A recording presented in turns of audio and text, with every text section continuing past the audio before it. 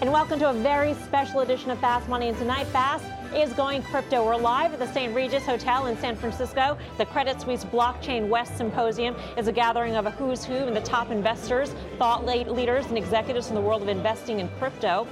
And we've got three of the biggest names joining us tonight. Tim Draper, a billionaire VC legend and early backer of Tesla, among other companies. He'll be here shortly. Plus, the president of Coinbase, Asif Hirji, is going to make a major announcement right here on the show that will rock the crypto world forever. You won't want to miss that. And Brad Garlinghouse, the CEO of Wall Street's most beloved crypto, Ripple, will join us to talk the next big thing for that coin, XRP. I'm Melissa Lee. If you're just joining us, yes, you arrived in crypto heaven here on Fast Money tonight. With me are my crypto partners in crime, BK, the original Bitcoin baller himself, and Dan Nathan, who's a consultant for Credit Suisse. We're all Bitcoin today, but first we've got to start off with the markets. A volatile day that started in D.C. and much talked about here at the conference. And of course, the big driver of the volatility, talk about a possible trade war. Right, and so, part of this conference we were talking about is what do you use for a hedge in that? We talked about a little bit last week, is that potentially cryptocurrencies can serve as that. But the theme was really, we are in a period of time with all asset classes, stocks and bonds, where volatility is going to increase, and obviously that's what we saw today. Yeah, it's pretty interesting when you think about the last few years, though, when equity volatility was so low. We saw a lot of volatility in other risk asset classes. We saw it in currencies, we saw it in commodities, that sort of thing. Hedges got you killed. It was just a drag on performance against equities. What quietly happened in 16 and 17?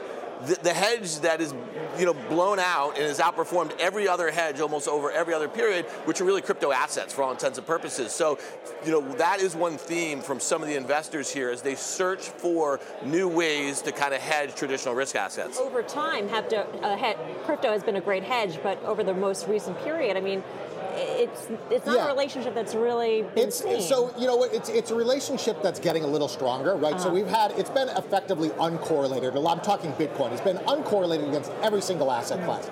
I would expect as more institutional investors come into the space and this becomes more of an asset class and more money is allocated, you will pick up a little bit of that correlation. It's just natural. What's happening now, there's too much friction. Very few people have a stock, bond, commodity account, and then Bitcoin in the same thing. Futures are changing that, and so over time, we'll start to see a moderate correlation, but I would still expect it to be an uncorrelated hedge type asset. When investors in general think about a trade war and tariffs specifically, that's an inflationary impact on the markets. Right. And so you look at crypto and you think, is this the hedge? So BK's been saying this for years on Fast Money, that his view is about, let's just call Bitcoin, it's not a currency, people are not transacting on it, it's a store of value, right, for all intents and purposes. It's digital gold. And so when you think about it in that context, you don't actually take the currency part out of it, right? Let's call it an asset, that sort of thing. And so at the end of the day, I think that if we're going to be manufacturing inflation through some sort of trade war, or these are the sort of risk assets that make a lot of sense. Yeah, and even last week, Paul Tudor Jones was talking about in a trade war, you get inflation, what do you want to own?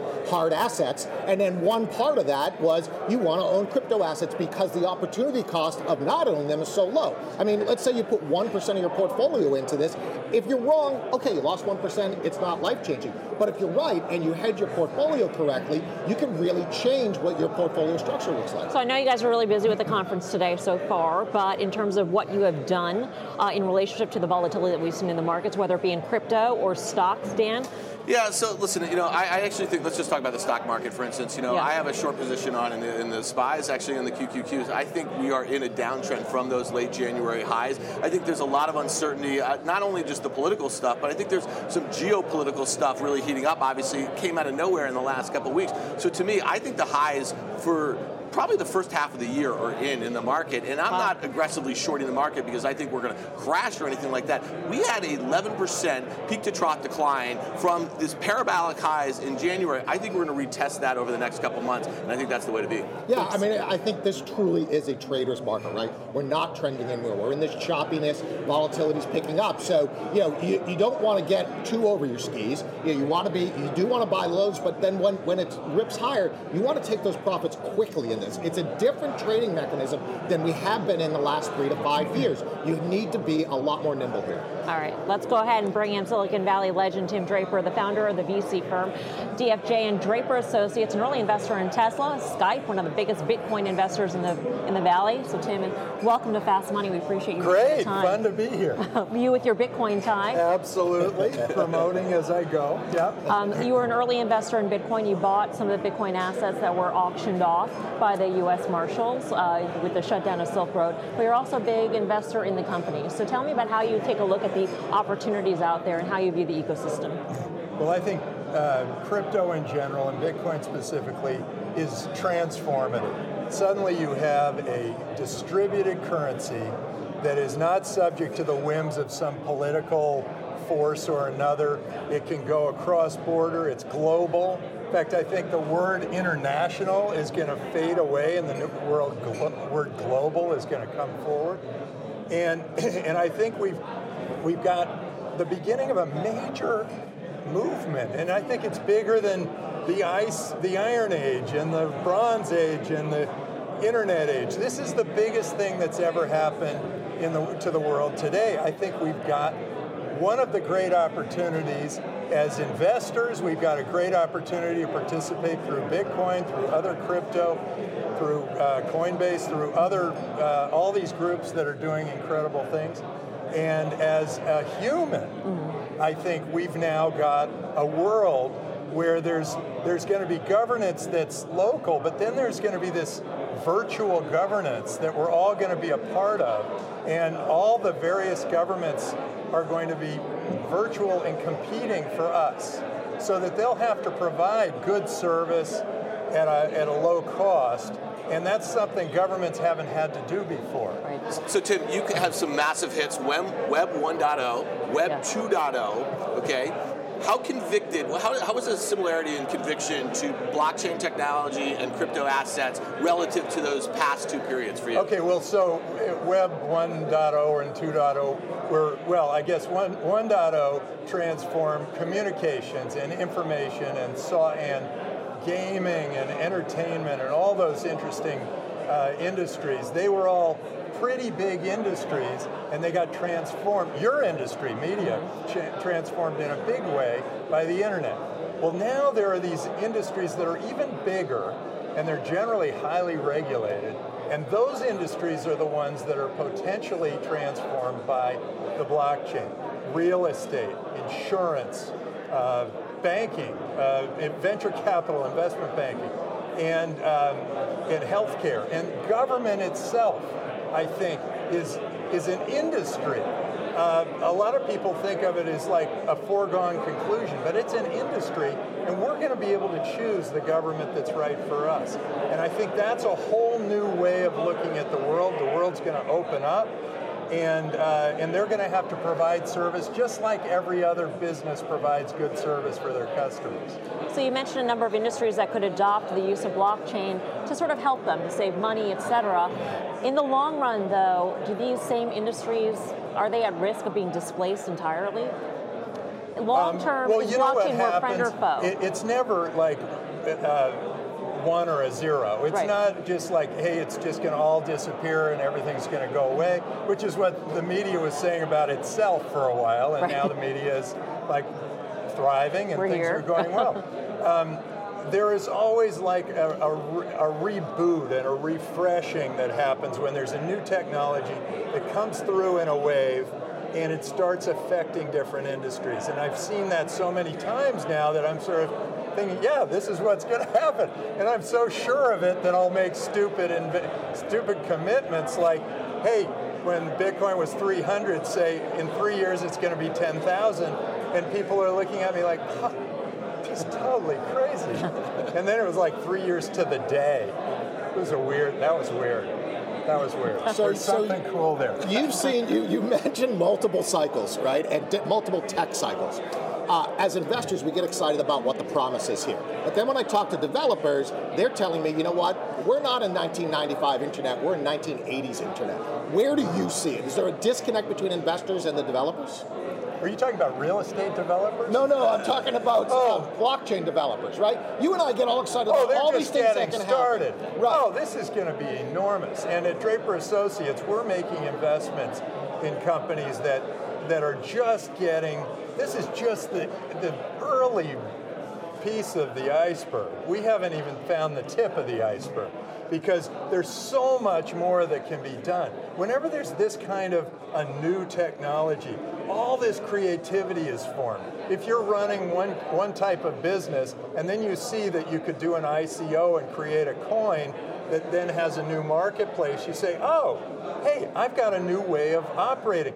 And it makes both the coin and the business better because you get both, you get that extra creative boost from all of that. And it's really this is the most excited I've ever been as an investor, and I was right there at the beginning of the internet. So make another prediction for us, Tim, because you correctly called Bitcoin 10,000 to the day practically.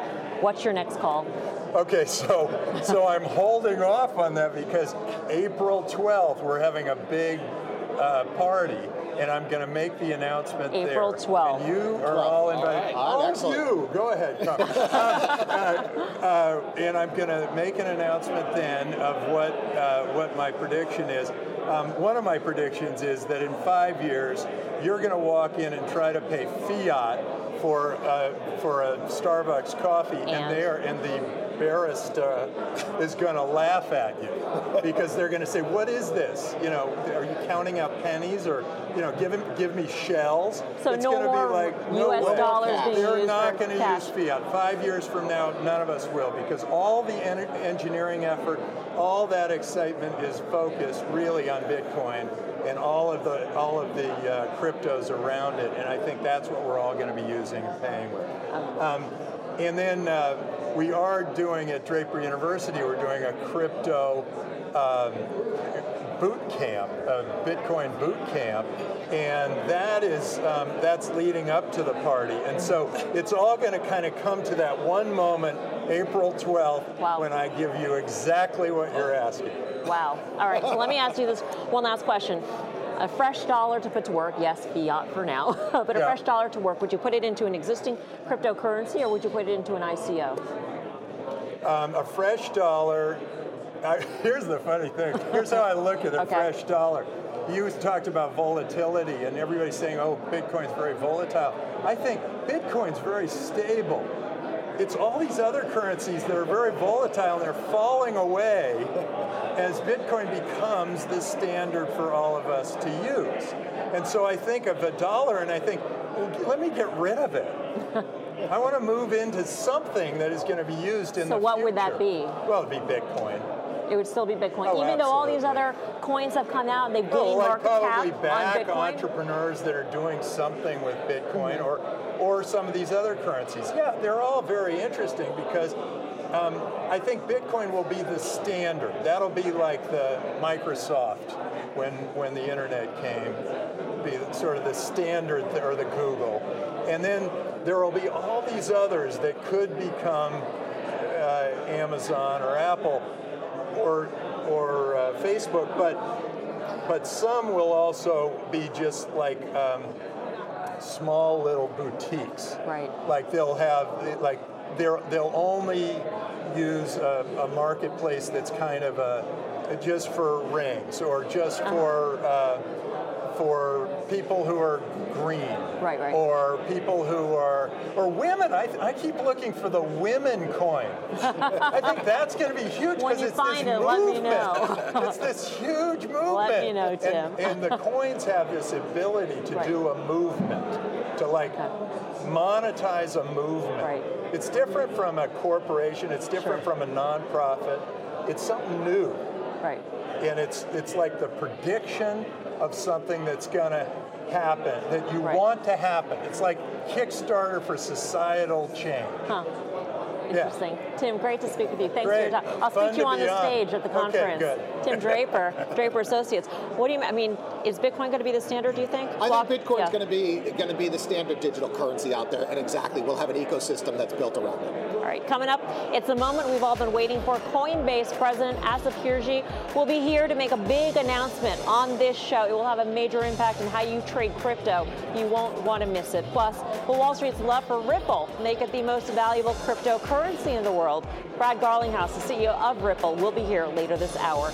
You're watching a very special edition of Fast Money live from the Credit Suisse Blockchain West Symposium at the St. Regis Hotel in San Francisco. Do not go away. Much more Fast Money still ahead.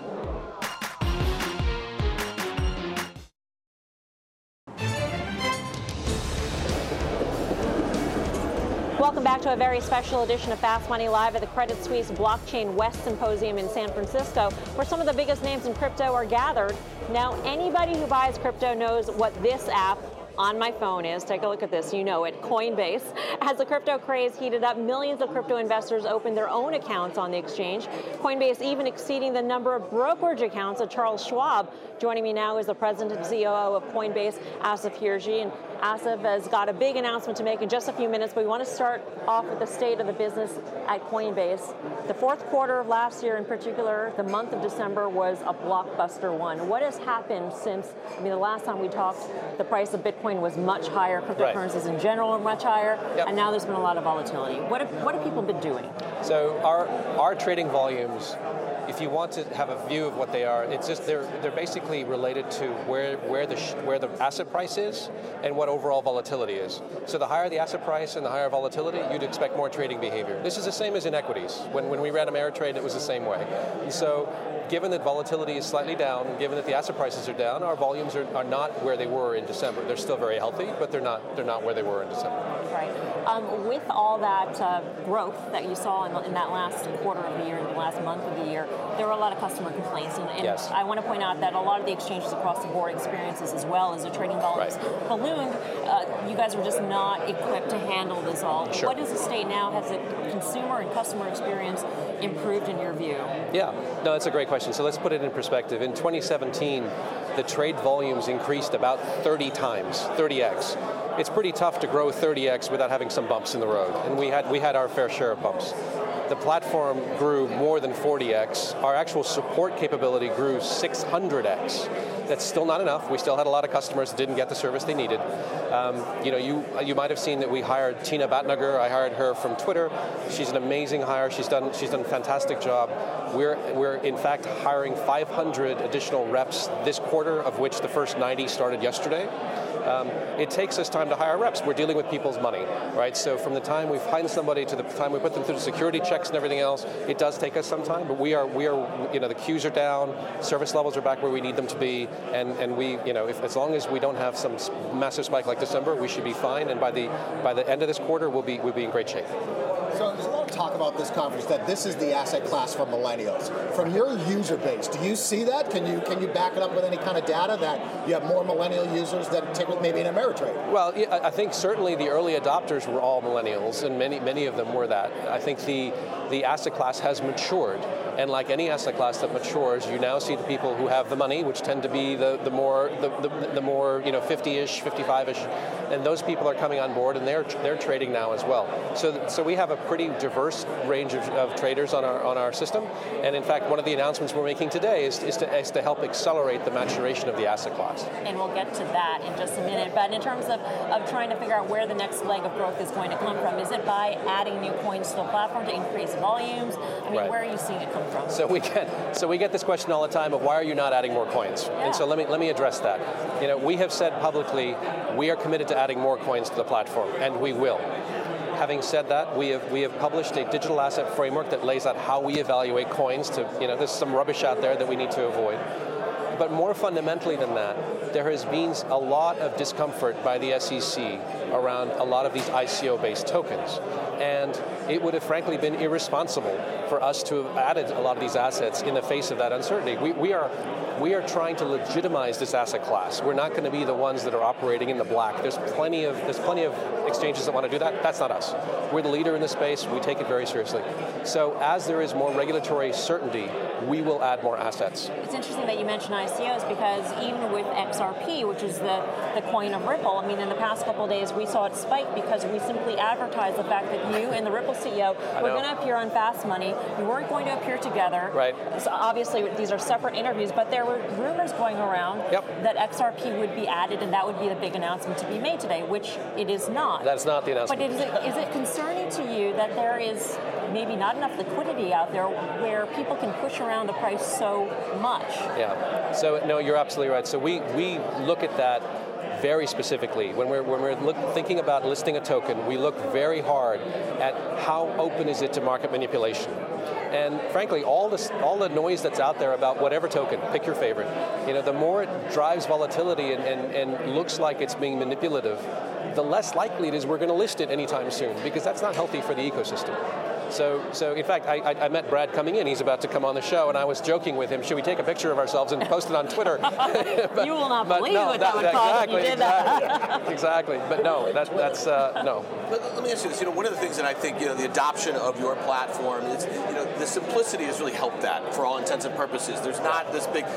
Do you guys think about, people tune into this show, they want to hear what we have to say about relative valuation or these metrics. Do you think about an educational process for the coins that you do have listed and adding some analytics to the platform in a pretty simple fashion so people can kind of do a little more than just check the message boards about what they're going to buy and sell? So that's a great question, right? So in equities, you'd have these like tear sheets on the assets. You'd have all this data you could go look at. That needs to be created, right? That needs to be created. And I would say that you also need easier vehicles to actually get exposure, and that needs to be created as well, right? I think fundamentally, though, our positioning is we are the safest and most trusted, and everything we do has to follow those two rules. The most trusted is about things like the market manipulation and is there the right data. The safest is this is not like equities, right? I ran a big equity trader.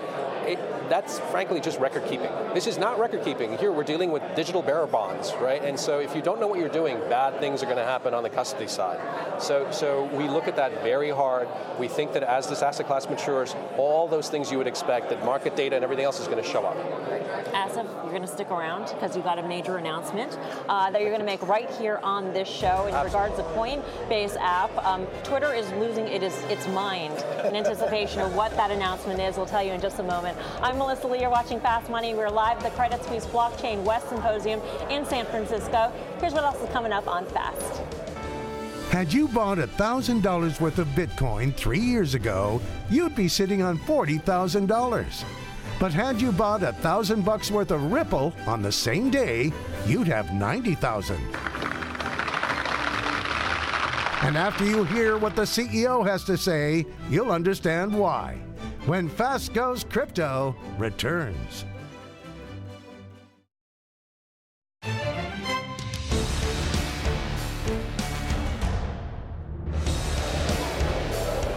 Welcome back to our very special Fast Goes West Crypto Edition. We are live at the Credit Suisse Blockchain West Symposium here at the St. Regis Hotel in San Francisco. And we are back with the Coinbase President and COO, Asif Hirji. And we hope you're pumped because just as we promised, all of you tuning in right now are going to be the first to hear about the next big thing for Coinbase. So why don't you tell us all about it?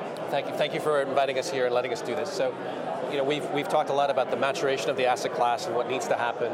In crypto right now, it's mostly active traders, right? We're getting some institutional demand, but we haven't really done much for the individual investor. And so I'm delighted to say that today, Coinbase is announcing the launch of the Coinbase Index Fund. It's basically a very simple to use, easy way to get exposure to the crypto assets that we offer on our exchange. It's a market cap weighted index fund.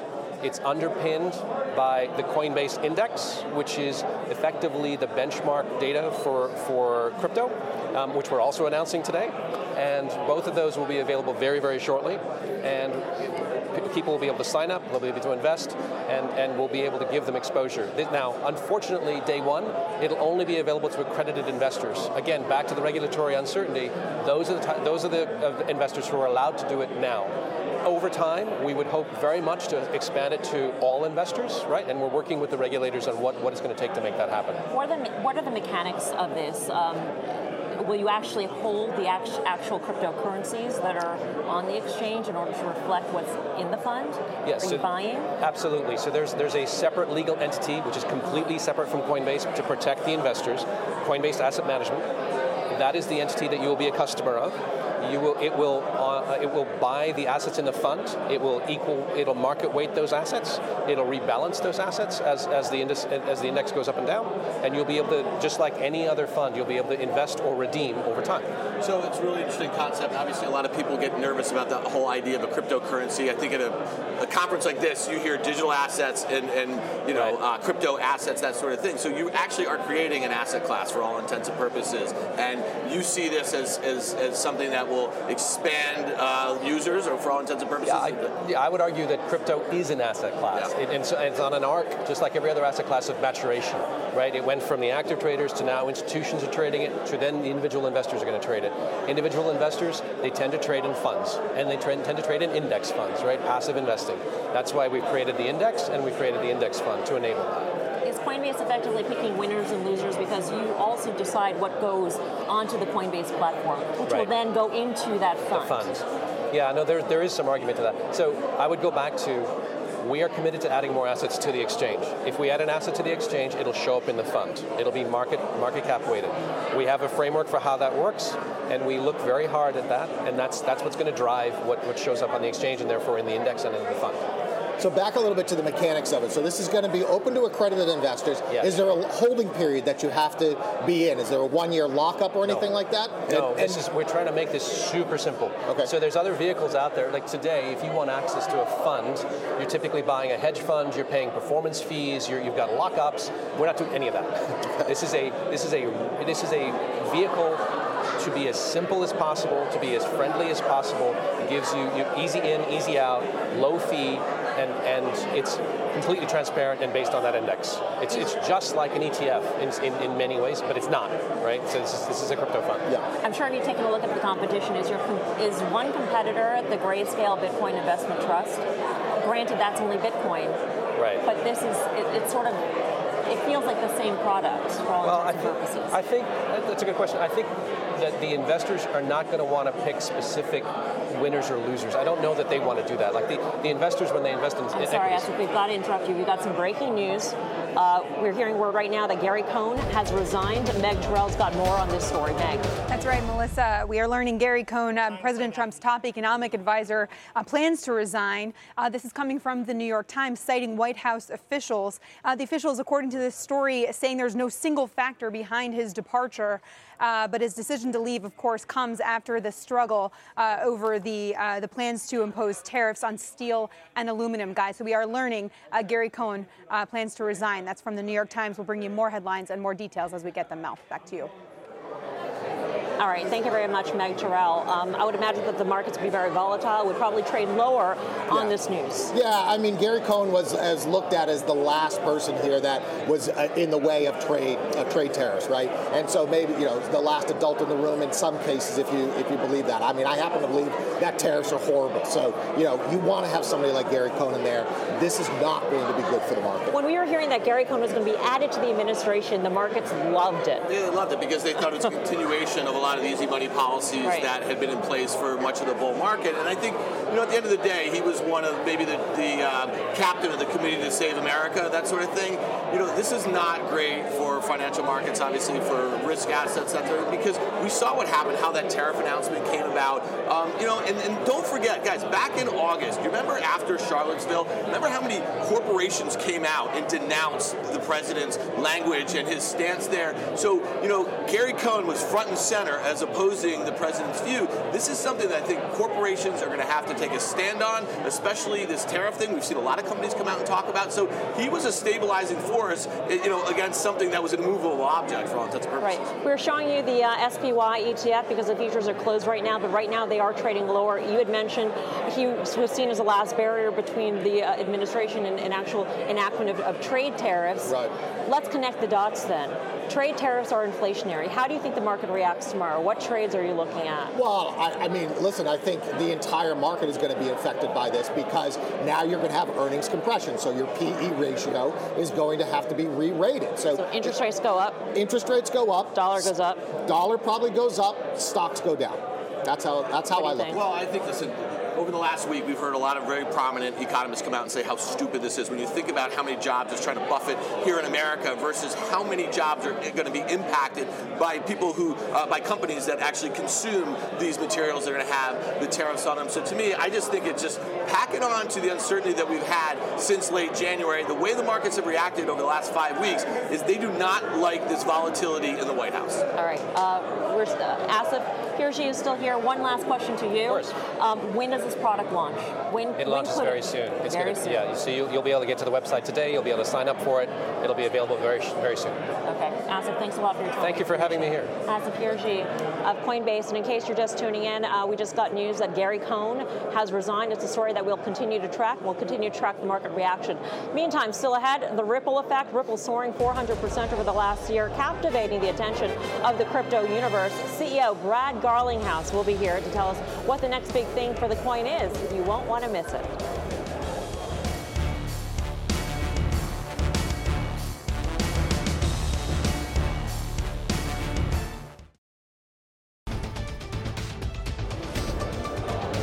Welcome back to Fast Money. If you're just joining us, we've got breaking news out of Washington, D.C., a story that will impact the markets. Gary Cohn has resigned. Hampton Pearson's got a statement from the White House. Hamp. We have, in fact, three statements. First, from President Trump, quoting now, Gary has been my chief economic advisor, did a superb job in driving our agenda, helping to deliver historic tax cuts and reforms, and unleashing the American economy. Once again, he is a rare talent, and I thank him for his dedicated service to the American people. From White House Chief of Staff, John Kelly, Gary has served his country with great distinction, dedicating his skill and leadership to grow the U.S. economy and pass historic tax reform. I will miss having him as a partner in the White House, but he departs having made a real impact on the lives of the American people. And from Gary Cohn himself, it has been an honor to serve my country and enact pro-growth economic policies to benefit the American people, in particular the passage of historic tax reform. I am grateful to the President for giving me this opportunity and wish him and the administration great success in the future. All past tense. Gary Cohn has resigned as National Economic Director. Of note, he was not at the news conference today with the President and the visiting dignitary. Gary Cohn out as National Economic Director. Back to you. All right, Hampton Pearson out of Washington for us. Thank you, Hampton. For more on this, let's bring in Eamon Javers. And the resignation, Eamon, comes just as we seem to be on the precipice of a brewing trade war. Yeah, that's right.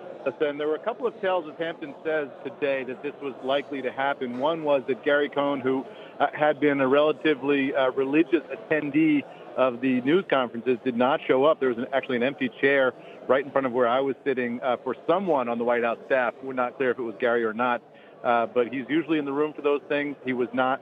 I was told repeatedly today by White House officials that if Gary resigned, it's not going to be because of tariffs. It's going to be because of an accumulation of things. That is, that Gary, they suggested to me, is too mature to simply not get his way on tariffs and resign on principle on that issue alone, that it would be because of a number of things. So White House officials were not pushing back throughout the day today on the idea that Gary Cohn might resign from his position here. Also, interestingly, Gary told his interns on his staff as recently as yesterday to make sure that they got the full experience out of being at the White House, and sounded sort of wistful and hoping to make sure that his interns got the most out of their experience. It sounded to people who heard that like he was considering leaving as well. So this is not necessarily a surprise.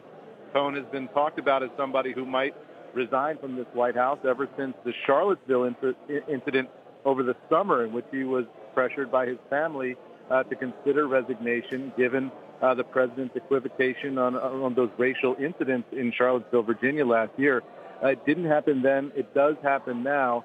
And now it leaves the sort of nationalist economic contingent inside the White House, Peter Navarro, Wilbur Ross, who was at the press availability today, in the ascendancy within the Trump orbit. That Gary Cohn had been said to have been working on an event for Thursday in which he would bring a number of CEOs who stood to benefit from, or who stood to lose from tariffs into the White House to make their argument to the president. That, it would seem, will not happen now. And Peter Navarro and Wilbur Ross, who have been bringing in CEOs who will benefit from those tariffs, will be in the ascendancy, Melissa. All right, Eamon, thanks so much. Eamon Javers joining us on the phone. As Eamon had mentioned, according to his sources, it wasn't simply because of the tariff issue that Gary Cohn resigned, but regardless of why he resigned or the reasons behind it, Wall Street just lost their top deputy in the White House.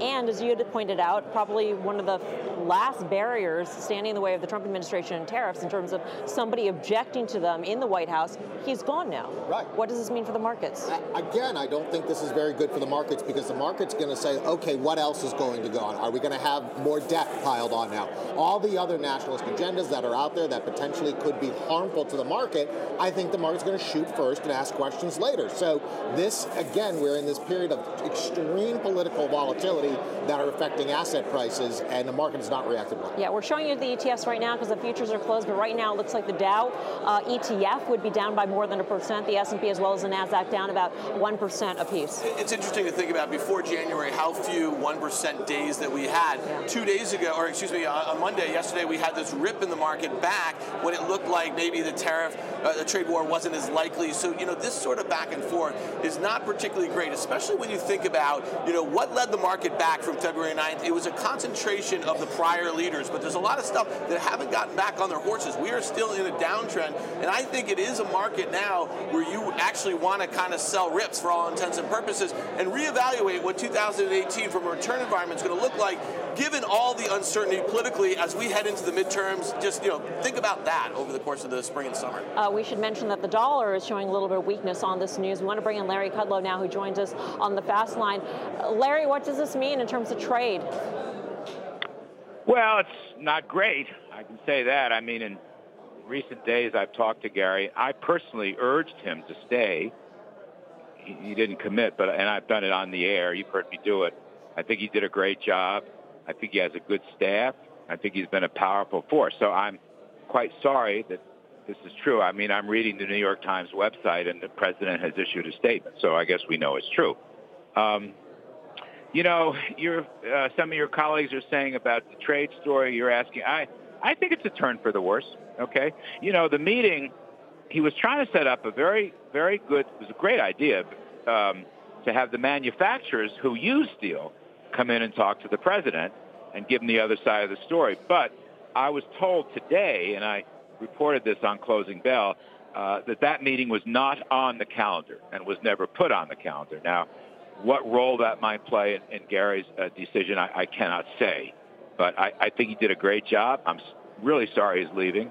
And we'll see who the president appoints. I mean, look, the president tends to have balance where there are these disagreements. He tends to have balance.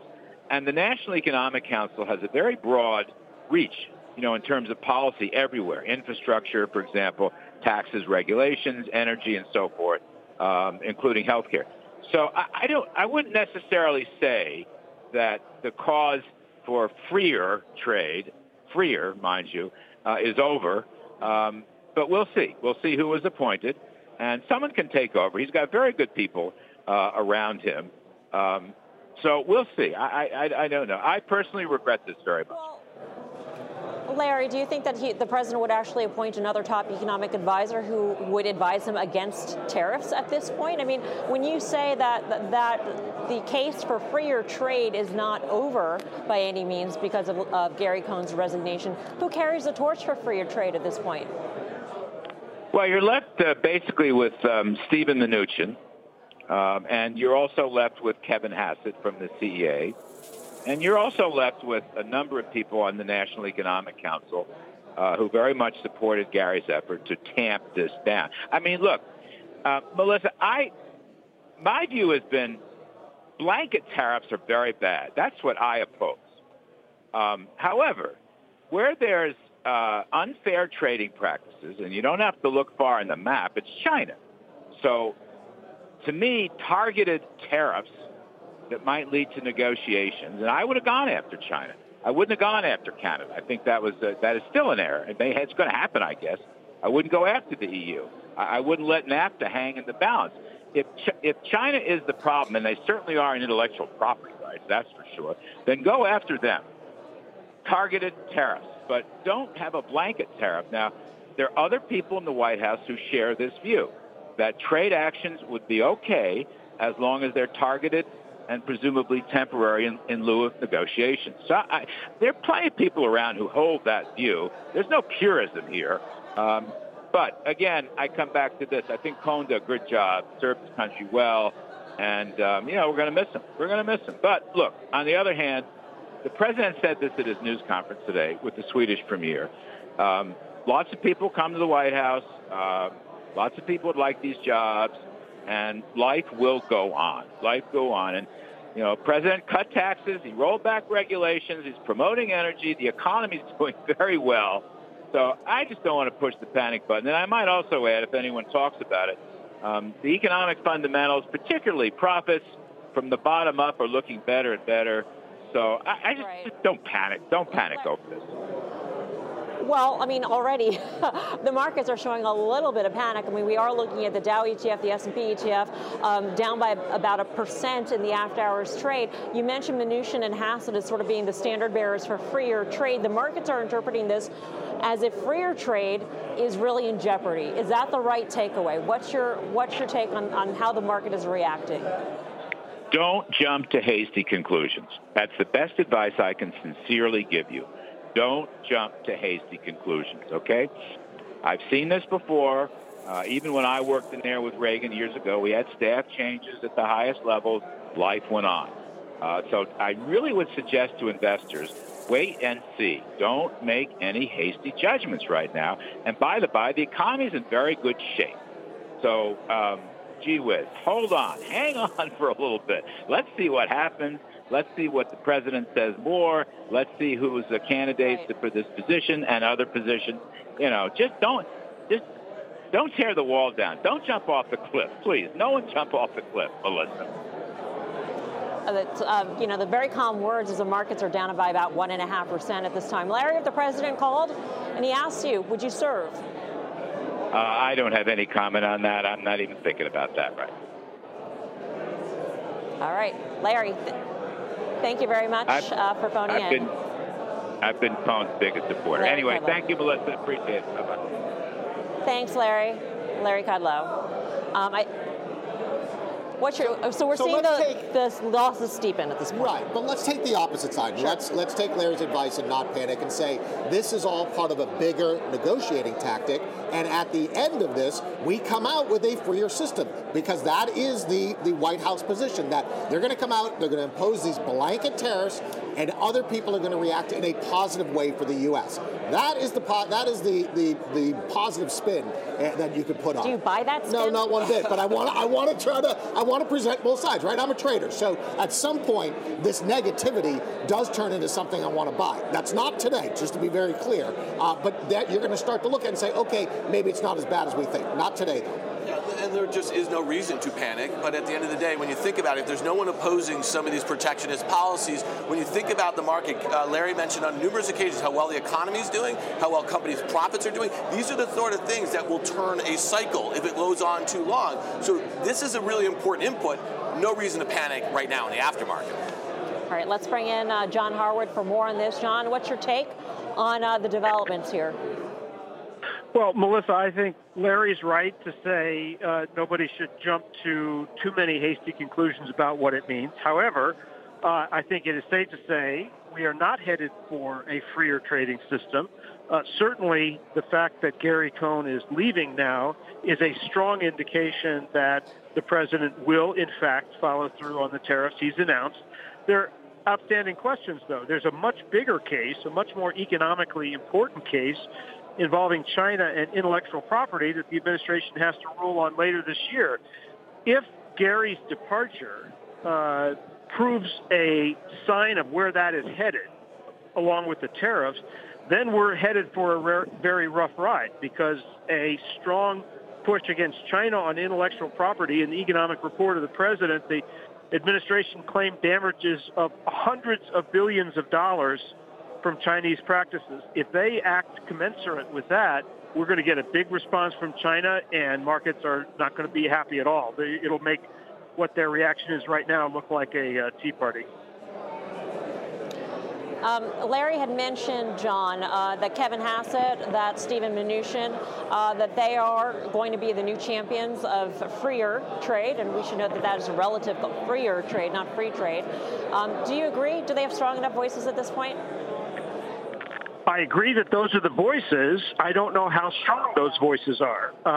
I would think that Mnuchin is the one who has the shot at being most influential.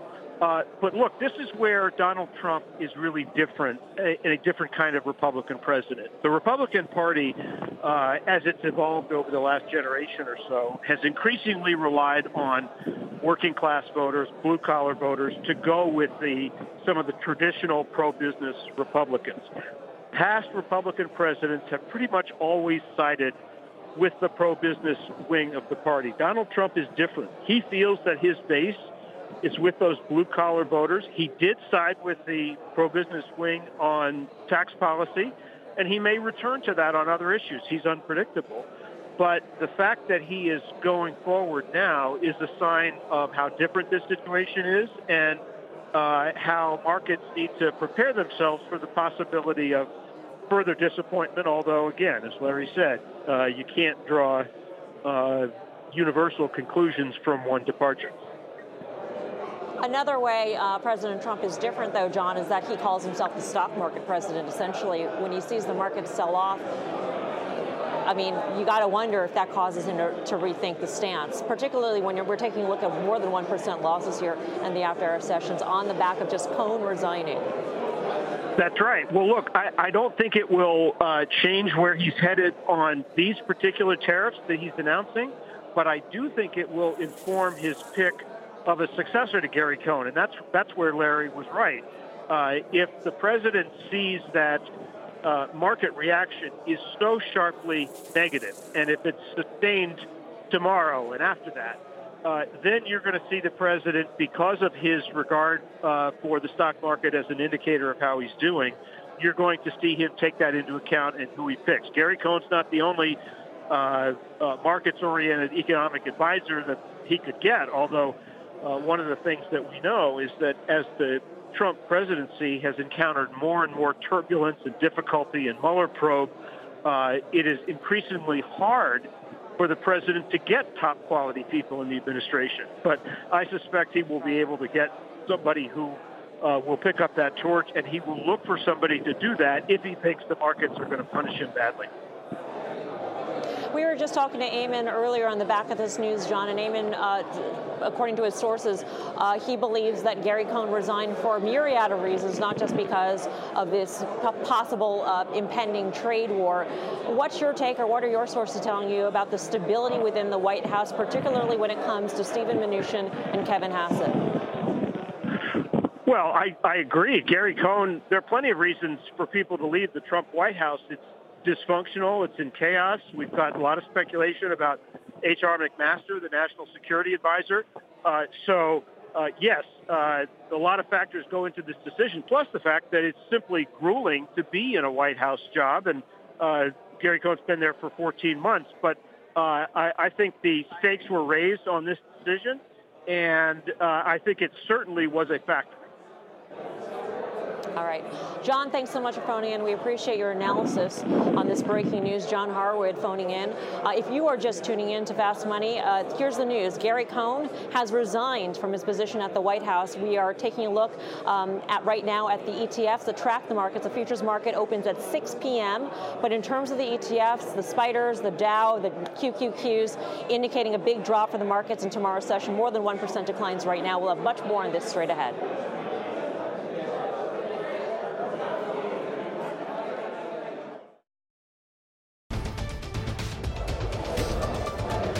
Welcome back. It is the story of the after-hour session. It will be the story of the day tomorrow. Gary Cohn has resigned. The markets right now trading lower. Let's get to Eamon Javers. Eamon.